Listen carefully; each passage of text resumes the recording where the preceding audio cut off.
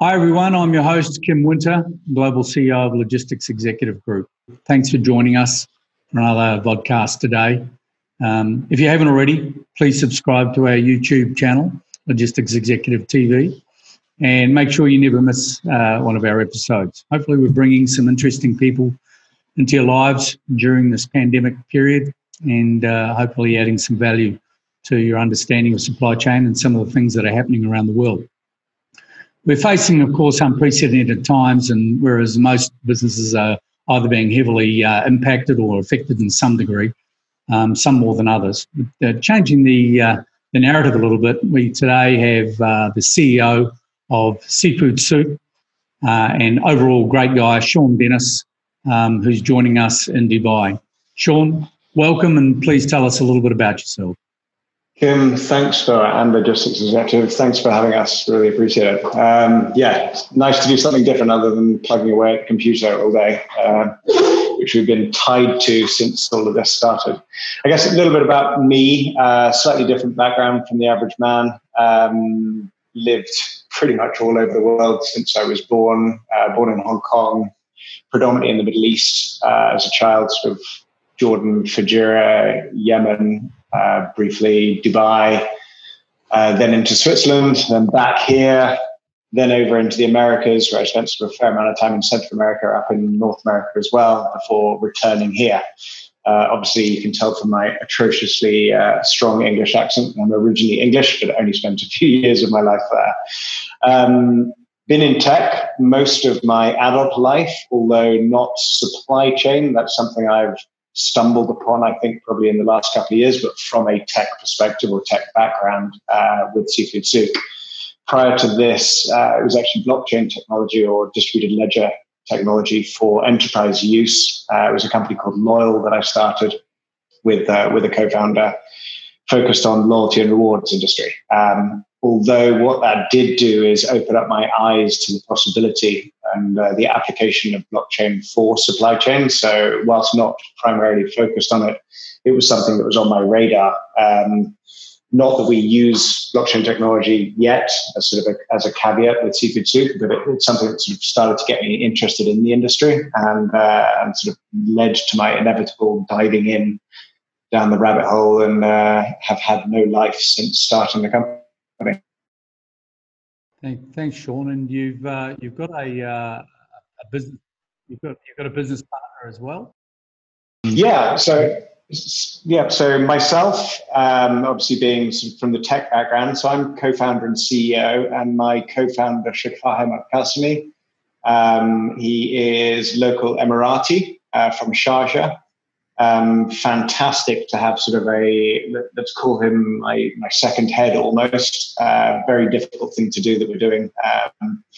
If I was doing it by myself, I don't think I'd be able to manage. So whilst I bring the tech and I guess the day-to-day running side, he brings the finance, the corporate governance, and sort of a lot of the bigger picture side of things as well. So fantastic to have him sort of as chairman and running that side of it, and me sort of running the day-to-day internal stuff. We came up with the idea, actually, interesting story in its own. I'm sure sort of every startup has their own origin story, which is always interesting. But a friend of ours approached us who owns an oyster farm. And the phrase I'll always remember is, there has to be a better way for me to sell my oysters.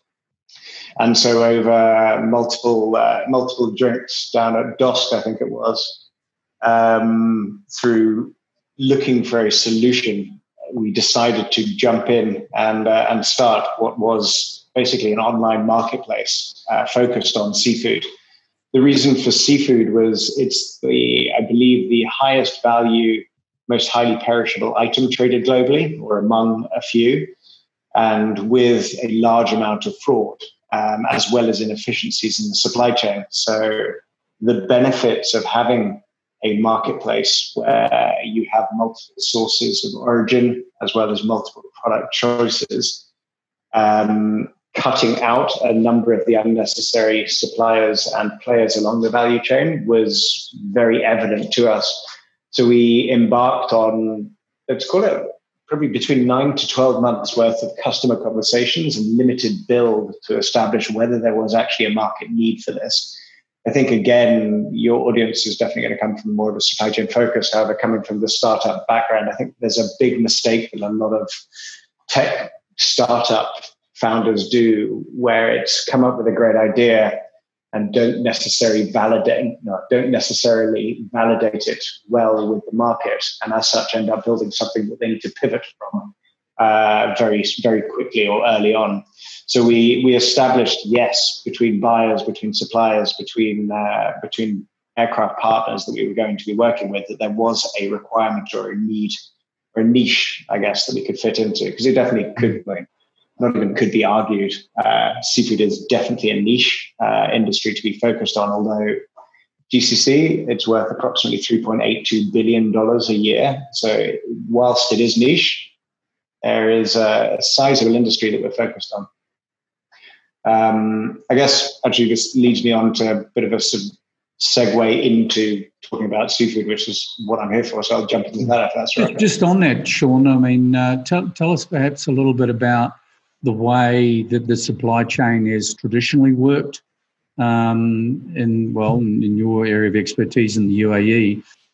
What has been the traditional modelling for supply chain here, and what is the difference that Seafood Souk has brought to the market here? Mm-hmm. Well, typically, and this is the same globally, you go to a restaurant, you go to supermarkets, there's a relatively, and it's more pronounced in the restaurants, there's a relatively small choice of seafood. And you quite often see, whilst distributors cover the majority of food groups that they work within, you quite often see specific seafood distributors pop up because it is such a highly differentiated or specialized product.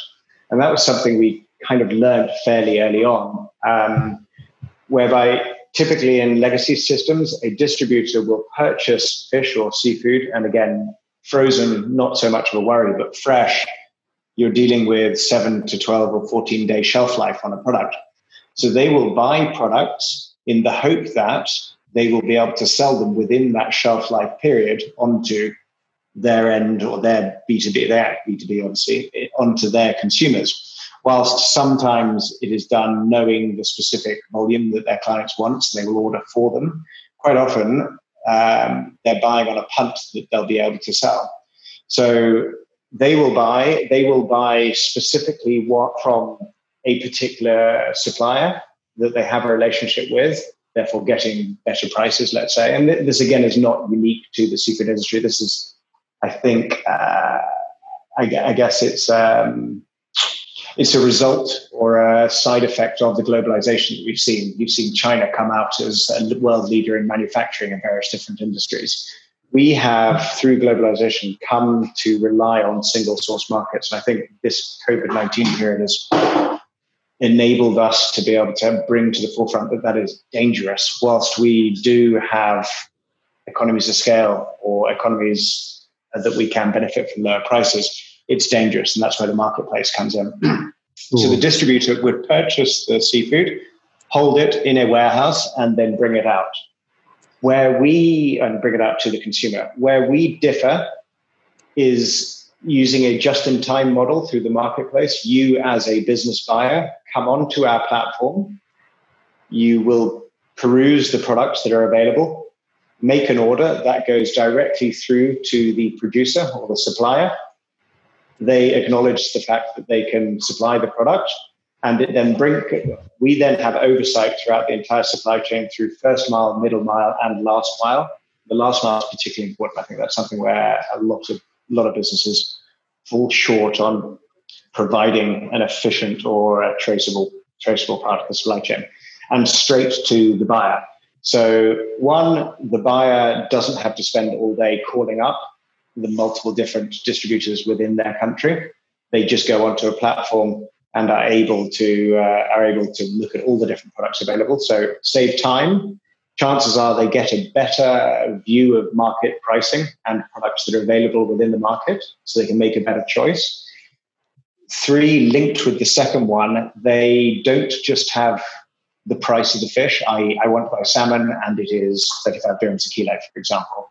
they get information on all the farms, the specific one that they want, whether it has this, so they can buy a product which matches their ethos as a business. So if you are a specific restaurant, for example, you can choose a supplier. So I think a big part of globalization, and with the legacy distribution model, we saw commoditization of fish. No more in the field of salmon, for example. Salmon has been highly commoditized, and suppliers are desperate to, I guess, almost decommoditize it, which it should be.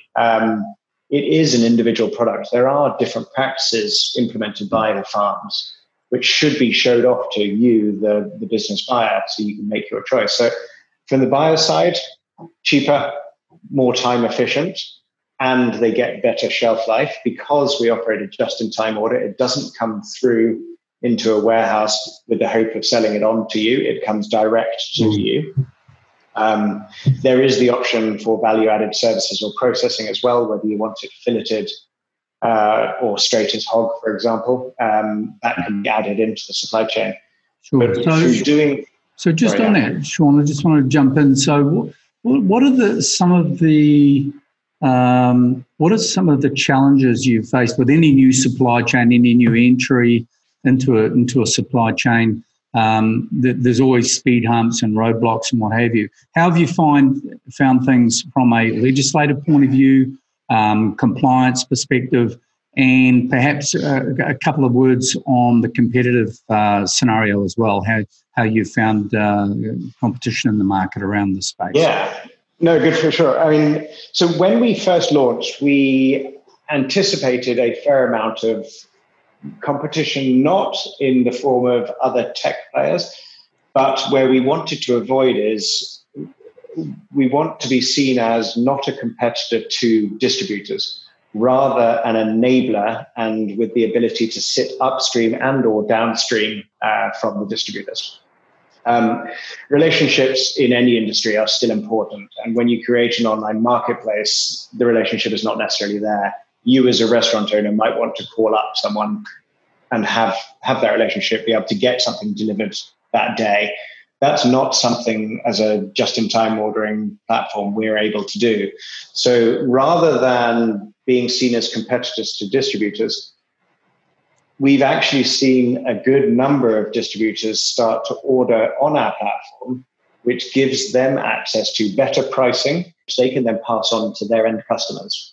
So and especially when you're ordering internationally, there's MOQs or minimum order quantities applied. A small restaurant typically orders, let's say, 25 kilos a week of a product of salmon. That is not sufficient as a single order to buy direct.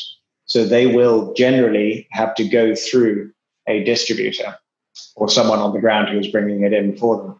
Sure. That's where they sit, they maintain that relationship, and then we go from there. So in terms of competition, we're very lucky. One, we have first mover advantage on the tech side. Two, because of a lot of the other work, not just as a marketplace, but with supply chain, with traceability, and with the digitization projects we're working on, we're sufficiently far ahead. I think that we'll be able to work with anyone as they come on. In terms of regulations and jurisdictional requirements, obviously we are set up offshore in ADGM, the Abu Dhabi Global Markets, for our IP and for our holding company. But have a trading company in Dubai. We will open up one in Abu Dhabi, and then any other countries as we expand from there. Even though we don't use warehousing space or our own warehousing space, we are HACCP registered. We do abide by as many of those as we can to be able to tick the boxes required. Yes, it is a fairly lengthy process to make sure you get recognized. One thing we do have as an advantage here, again, my co-founder being Emirati and being closely linked with the government as well, we've made sure that when we set up the company, it was in line with the UAE's food security initiatives in order to make sure that we can help the government. So rather than starting to figure out, okay, cool, we're a private enterprise, how do we get permissions to do this? How do we do this? We actually looked at what the problem was and said, how can we address and how can we help you guys?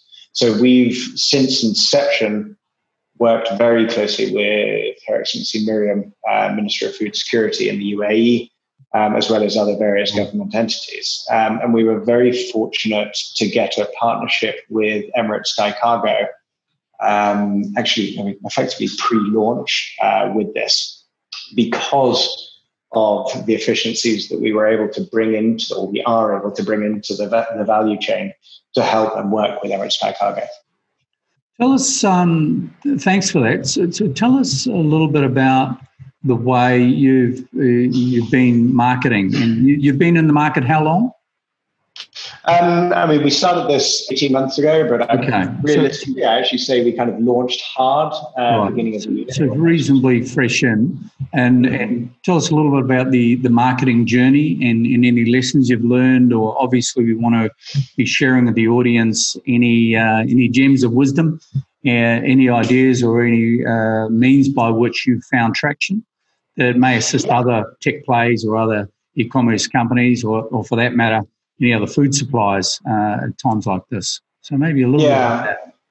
And it's slightly different from, sorry, I just lost my screen. It's slightly different from a lot of the standardized e-commerce players in that we are strictly B2B rather than B2C.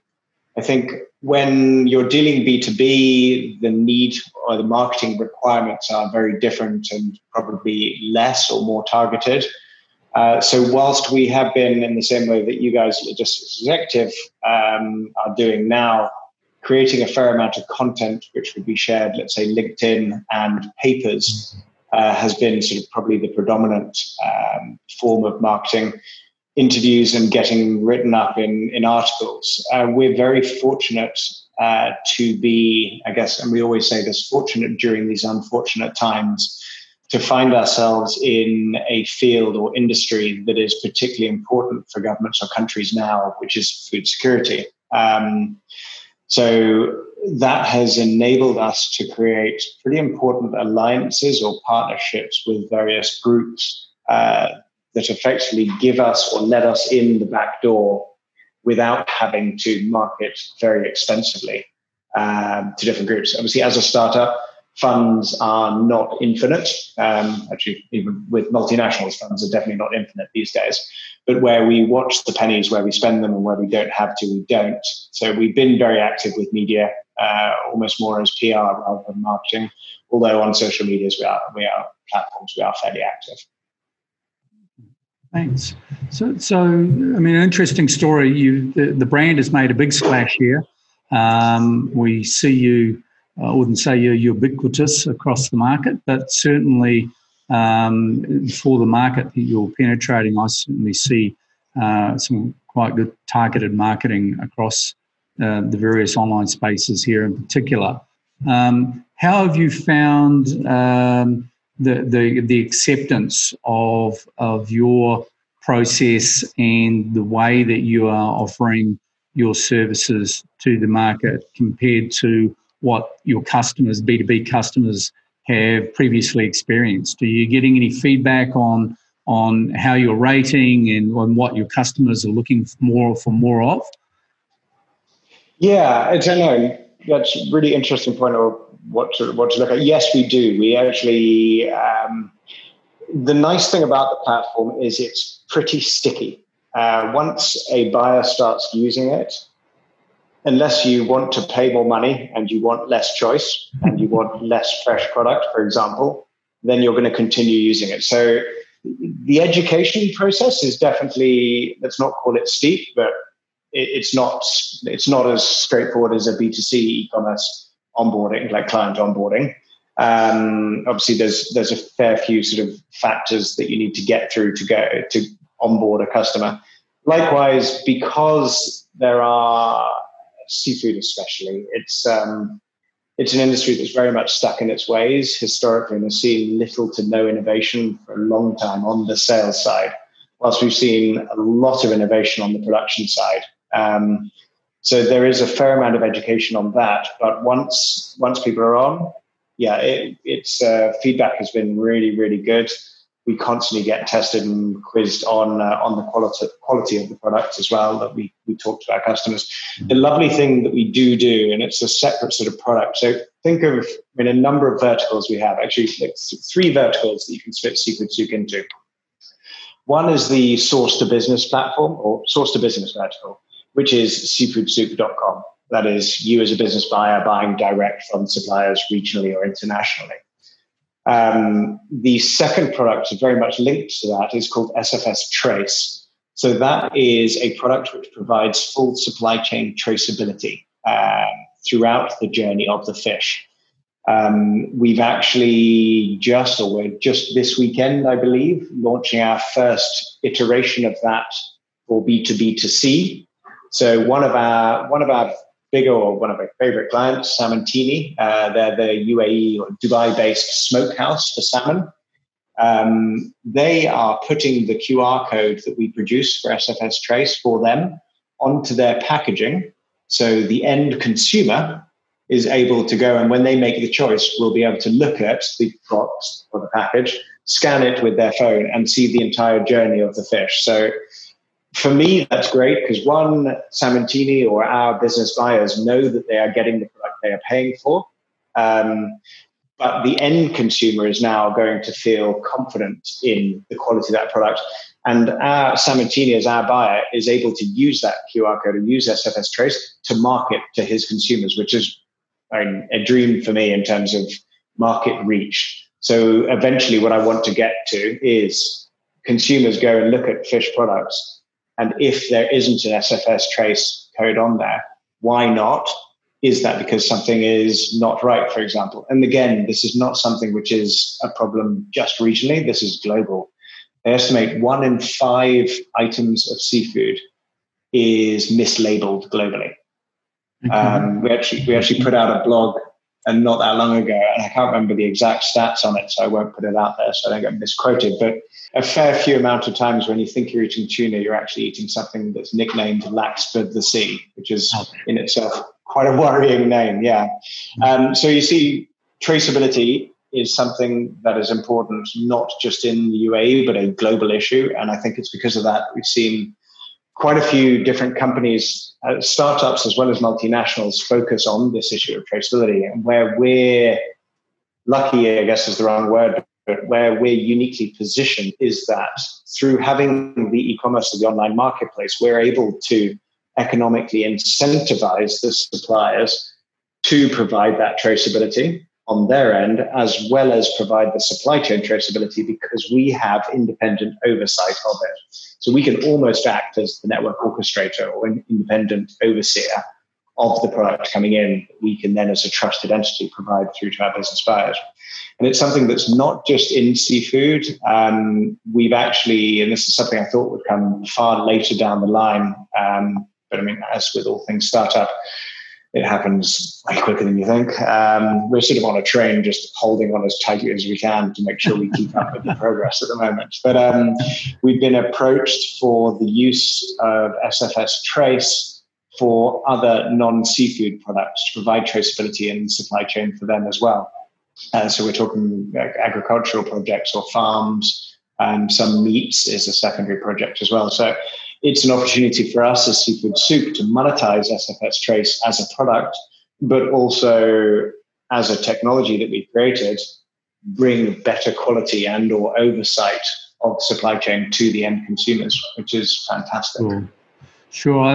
One of the original merino clothing brands out of New Zealand, as I recall, probably about 7 or 8 years ago now, but they're still going very, very strong, provided a tag with the serial number and the photo of the sheep and what have you, and you get actually traced back to where the merino wool came from. So I guess that's the same sort of providing that same sort of spirit or that same sort of connection back to the origins of the product.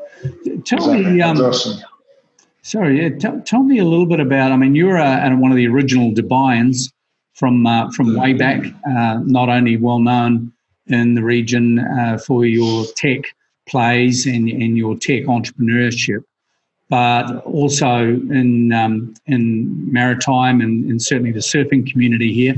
and all things beach, because Dubai has such fantastic, or the whole of UAE has such fantastic beach facilities. I noticed them recently featured on CNN. But you also are very well known for your environmental and sustainability approach to business and to life. Talk to us a little bit about how you've woven into Seafood Souk your concerns and approach to sustainability. Perfect. Okay, yes, exactly. Sort of to your point, sustainability is a major focus for us and sort of at our heart, a big part of the ethos of Seafood Souk and the company we've created. There's multiple fronts of sustainability that we are focused on or where we're able to help. In the supply chain specifically, again, with seafood in the UAE, it's 20 to 25% wastage of local catch within the supply chain. And believe it or not, that's actually quite good globally in terms of a record compared to many other countries. A number of other regional countries are double that in some cases, which is incredible. So not only are we overfishing our oceans, we're also wasting up to half of that on the supply chain once it leaves the ocean, which I hate that still happens. So the work we can do to help with that is massive through having it digitized, through having a more efficient supply chain with minimized stopping points, the better. That also comes into, again, with this COVID-19 stage we're getting into, the fewer points where your product is held by different hands and different stocks and where it's maybe the cold chain risks being broken, the better. And that's, again, where we operate through a just-in-time ordering process and with multiple sources of origin, we're able to help with that. So on the digitizing and minimizing waste on the supply chain is one major issue. On a data collection side is another way we can really help with sustainability. So right now, we fish our oceans as much as whatever our capacity is, for example, to match whatever the demand we think is for a product. The reality is, because the sales process or purchase process, I guess would be the right way to look at it, is non-digitized, it's very difficult to get accurate data on what demand is for a certain product in real time. Our aim, as we are digitizing local fish markets here, starting with, and this will launch soon, so we're currently digitizing now Souk al-Jubail and Sharjah, and we're in discussions with other emirates as well to start digitizing those. But the idea being that we will effectively be able to digitize and interpret demand in real time for fish. So you as a fisherman, for example, again, this is further down the line once we get full integration with the fisheries, will be able to view, right, this is the demand for this fish, it's dropped off, therefore I should fish this fish. So there's less danger in them overfishing a certain breed where demand is not that high, for example. Again, we'll end up with less wastage, which I think is especially in this climate and this region, particularly important. Mm-hmm. We're never, from a food security perspective, going to be able to produce enough seafood for our population unless we demolish our environment. So we need to have, protect what we have, as well as create efficient supply chains for the international products that we do bring in. So if I hear you correctly, it's the capture of data, the analysis and utilization of that data is really assisting in cutting down on wastage, assisting in projections, so that supply and demand and the supply chain are much closer aligned. Mm-hmm. Exactly. Sure. Talk to me a little bit about these strange times that we're currently in. I mean, you guys have been going well in advance before pandemic days hit us, and as a major hub in this region, as a major air freight hub, which I presume is where all of your product is being transported and imported. What has the effect of the pandemic been in terms of supply of air cargo resources and capacity? And how has it played out in terms of your relationships with the carriers that you use? So we've actually, again, to sort of reiterate that we have been very fortunate during these unfortunate times, and I think it has serviced to highlight the need or the requirement for a digitized supply chain that we have implemented that we have implemented and operate. We saw, a lot of products simply stopped coming into the country. When Turkey, for example, the border shut with here, Bass and Bream effectively stopped entering the UAE. We, through having a marketplace, were able to switch almost immediately to Cyprus and a number of other source countries of origin to bring that same product into the UAE. When we looked at a lot of the other operators within the UAE, the ability to switch or the ability to maintain agility was definitely slowed compared to the operation of a digital supply chain. Where we can help distributors, buyers, suppliers get into different countries. One, it's easy from a supplier's perspective. It allows them to tell their message. It's an extra sales chain.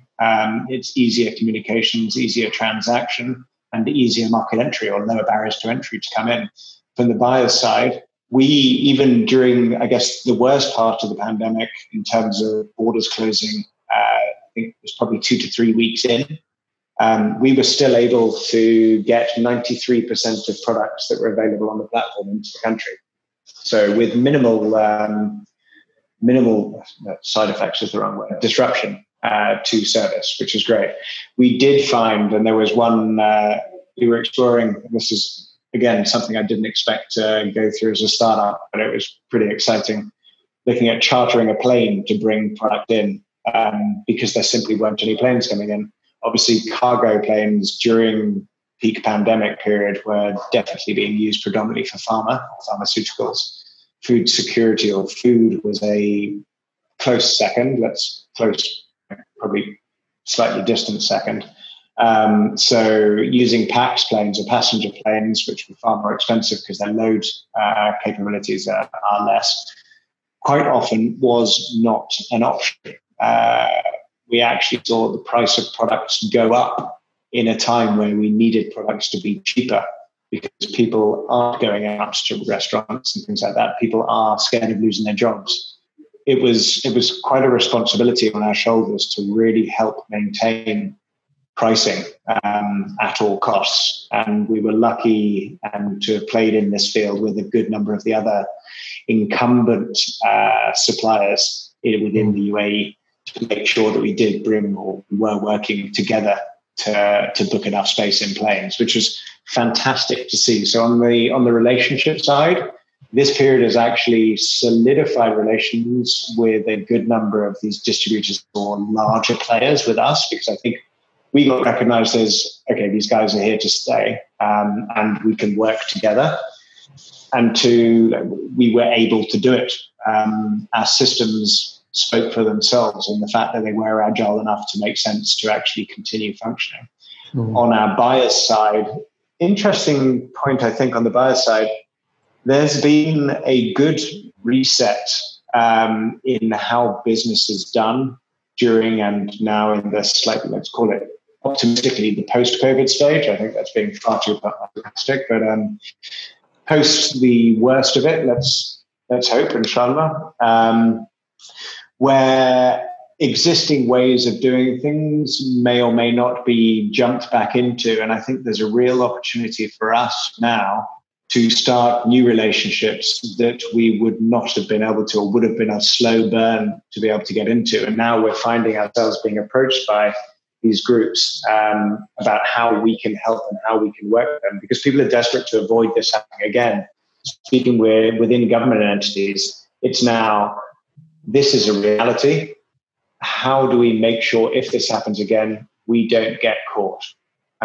So it's been really good to see the governments and larger companies are taking the initiative to prevent this or work towards not letting this happen again should we go through another pandemic. Sure. So if we pan out a little bit from seafood and e-commerce. I know that you have been and are still a mentor for a number of tech plays of a range of the government platforms here, because Dubai in particular has a very heavy emphasis on digitisation of the economy, which has been an extensive amount of progress made in recent years and continues to be so. So you're a mentor for a number of startups and tech plays. If you were to offer, if we look at the amount of businesses out there, and as we know, during the last few months, there's been a massive uptick in e-commerce in general, not only across the traditional areas of e-commerce, but right the way through into retail, of course, with a lot of click and collect and a lot more home delivery and people working from home and not being allowed to socialise and mix and even attend offices and what have you. If you were to offer a couple of pieces of advice to up-and-coming tech or e-commerce players purveying their products online, from your experience, what a couple of the gems of wisdom that you think you could pass on to our audience and people who are either in the e-commerce or venturing onto e-commerce with various products and services? I can offer you offer it from two different perspectives. I think one is the business being a mentor head, and the other one from me as a consumer perspective. From the business side, I think what we've seen over the last couple of years, and there are now because of this pandemic and the rapid growth in a lot of e-commerce or supporting companies around the e-commerce space, we're seeing growth, but non-functioning business models are actually struggling to keep up without losing too much money. What I mean by that is, when you do, or if you do enter this space, make sure the unit economics work before going out and raising a lot of money. We've done it with Seafood Soup to make sure that we are before we grow. And we're now at the stage where, yes, this works. Now we can go. I think what you see in a lot of these tech companies specifically, and this is not specific to regional or local here,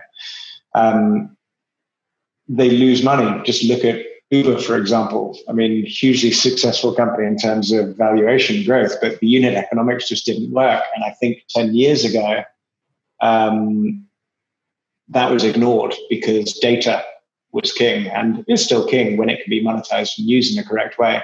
But I think we're seeing a real change in interest from the venture capital side, but also from a market acceptance and understanding of it. Even the last mile delivery apps, for example, there's been a lot of media attention on those ones where the amount of money that's lost per transaction or per delivery is incredible. And the hope is that you take market share to such an extent that you can control the market. But where you're actually paying or the deliveries are being subsidized by the investors, unless it's really short term, I think those days are gone. There's an amazing blog or article that was written. I forget the author, but the title, if anyone wants to Google it, is "The Next Hot Startups Are Camels, Not Unicorns," which I love. And it's not targeted towards Middle Eastern startups, but I love the analogy that it feels like it is. We've actually got it framed up on the wall over there. And it's ones where unicorns obviously raise valuations up over $1 billion. Camels are the ones that raise enough to survive, keep profitability within reach, and then grow at an accelerated, aggressive, but steady rate. A little bit more akin to what we'd be used to in the standardized or traditional business model. Make money rather than hate this stupid idea. Slow and steady wins the day versus the racing rabbit. Exactly. I mean, tech for the sake of tech, I think those days are gone. And again, and I'm saying this as a career tech person, but I've always been a proponent of make sure the unit economics, make sure your idea is viable and that it can make money, I believe, rather than hope and apply the SoftBank sort of model, which I think a lot of us can kind of see. unless you get very lucky, is a very difficult model to follow through with and for it to work. And then on me as a consumer, or with my consumer hat on, if anyone can solve the issue of when I order something on an e-commerce platform, put in my address where I don't have to receive a phone call from the group that is sending it to me, confirming my address, then have to get a WhatsApp message and then reconfirm my address in there again. If someone can figure that one out, that would be phenomenal. I've seen that on Twitter come up so many times. So I'm not alone in that, but there's got to be some solution. I'm sure you have. I'm a bit surprised you haven't come up with a solution you're going to tell us about right now. I'm far too busy and losing too much hair very quickly to be able to jump into that now. And Sean, you've been very busy and most of your life as an entrepreneur, as I said, and I see this is really on the fast track with Seafood Soup. Just going back to that business, what do you see in general terms as the potential? Are you guys going to stay focused on this area here and the Gulf, or do you have other plans? I know you're talking about, it sounds like you've got interest in terms of some of your traceability for other products. What's the plan for the partners in the business moving forward over the horizon of, say, maybe the next 2 or 3 years? Yeah, no, that's a good solid timeline that we can work with. Yes, regional expansion is very much on the short-term timeline. So whilst we are currently UAE, and obviously that is our home and headquarters, we are already working with a neighboring or regional country, and we'll enter that this year. We are looking at Saudi. We'll probably start looking at Saudi in Q4 2020 with the idea of entering towards the end or Q1, as well as a number of other countries as well. So GCC focused for the minute, UAE focused now with GCC expansion plans. Beyond that, we shall see. There's the opportunity from a scalable perspective where licensing could be explored. But I think if we're looking 1 to 2 years, GCC for sure. Thanks for that, Sean. I guess to wrap up, I'm interested to hear from all of the specialists that we are in supply chain, people that we are talking to globally, a little bit about a roundup on advice for other business people, the audience watching and listening and being involved today. Maybe a bit of a tip from you in regards to just general business. I know you're an extremely positive and motivational guy and do a lot of motivational speaking around the place. Maybe a tip from you, 1 or 2 things for the people to keep and carry with them as they're doing it tough at the moment. A lot of businesses are certainly doing it very tough. We're not through this yet.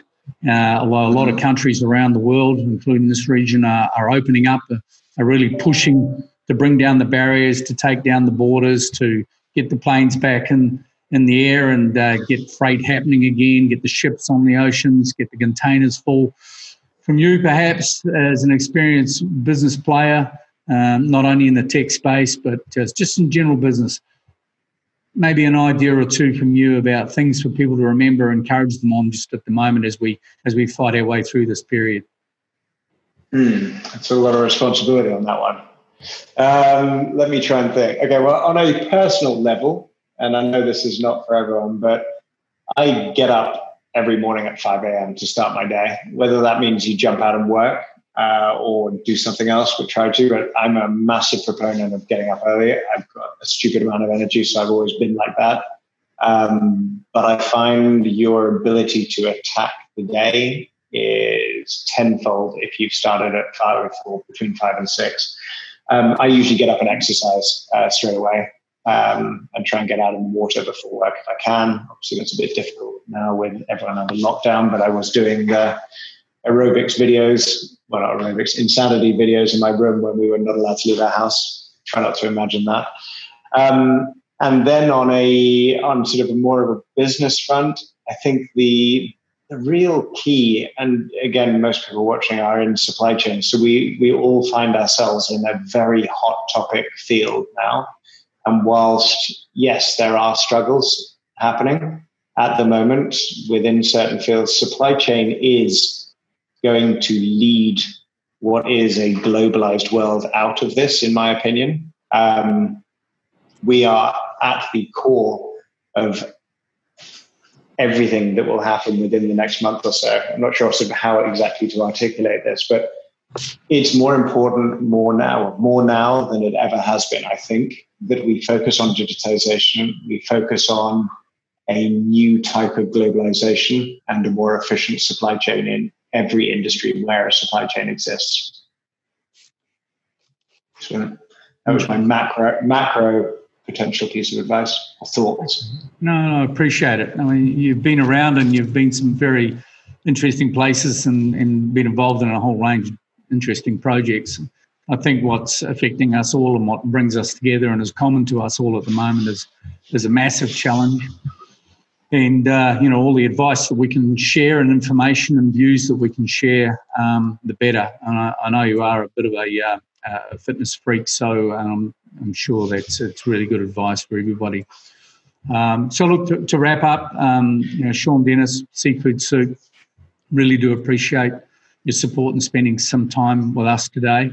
To our audience, I trust that Sean's been able to shed some light not only on what he's doing in the tech and e-commerce space, in the food security space, but also in general business.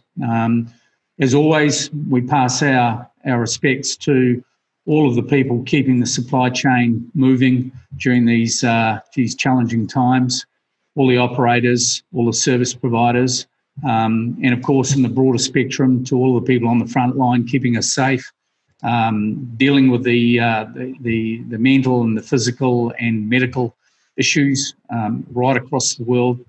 Never before has anything really united society and business in the last 30 or 40 years at least, the way this whole thing has. So respects to everybody really going the extra mile. Thank you again for spending time with us today. Please stay safe, keep your distance, and look after each other. We'll see you again on another podcast. If you want to know more about Sean's business and maybe contact him, then in our comments section below, we will put some contact material there for you. Stay safe. Thank you.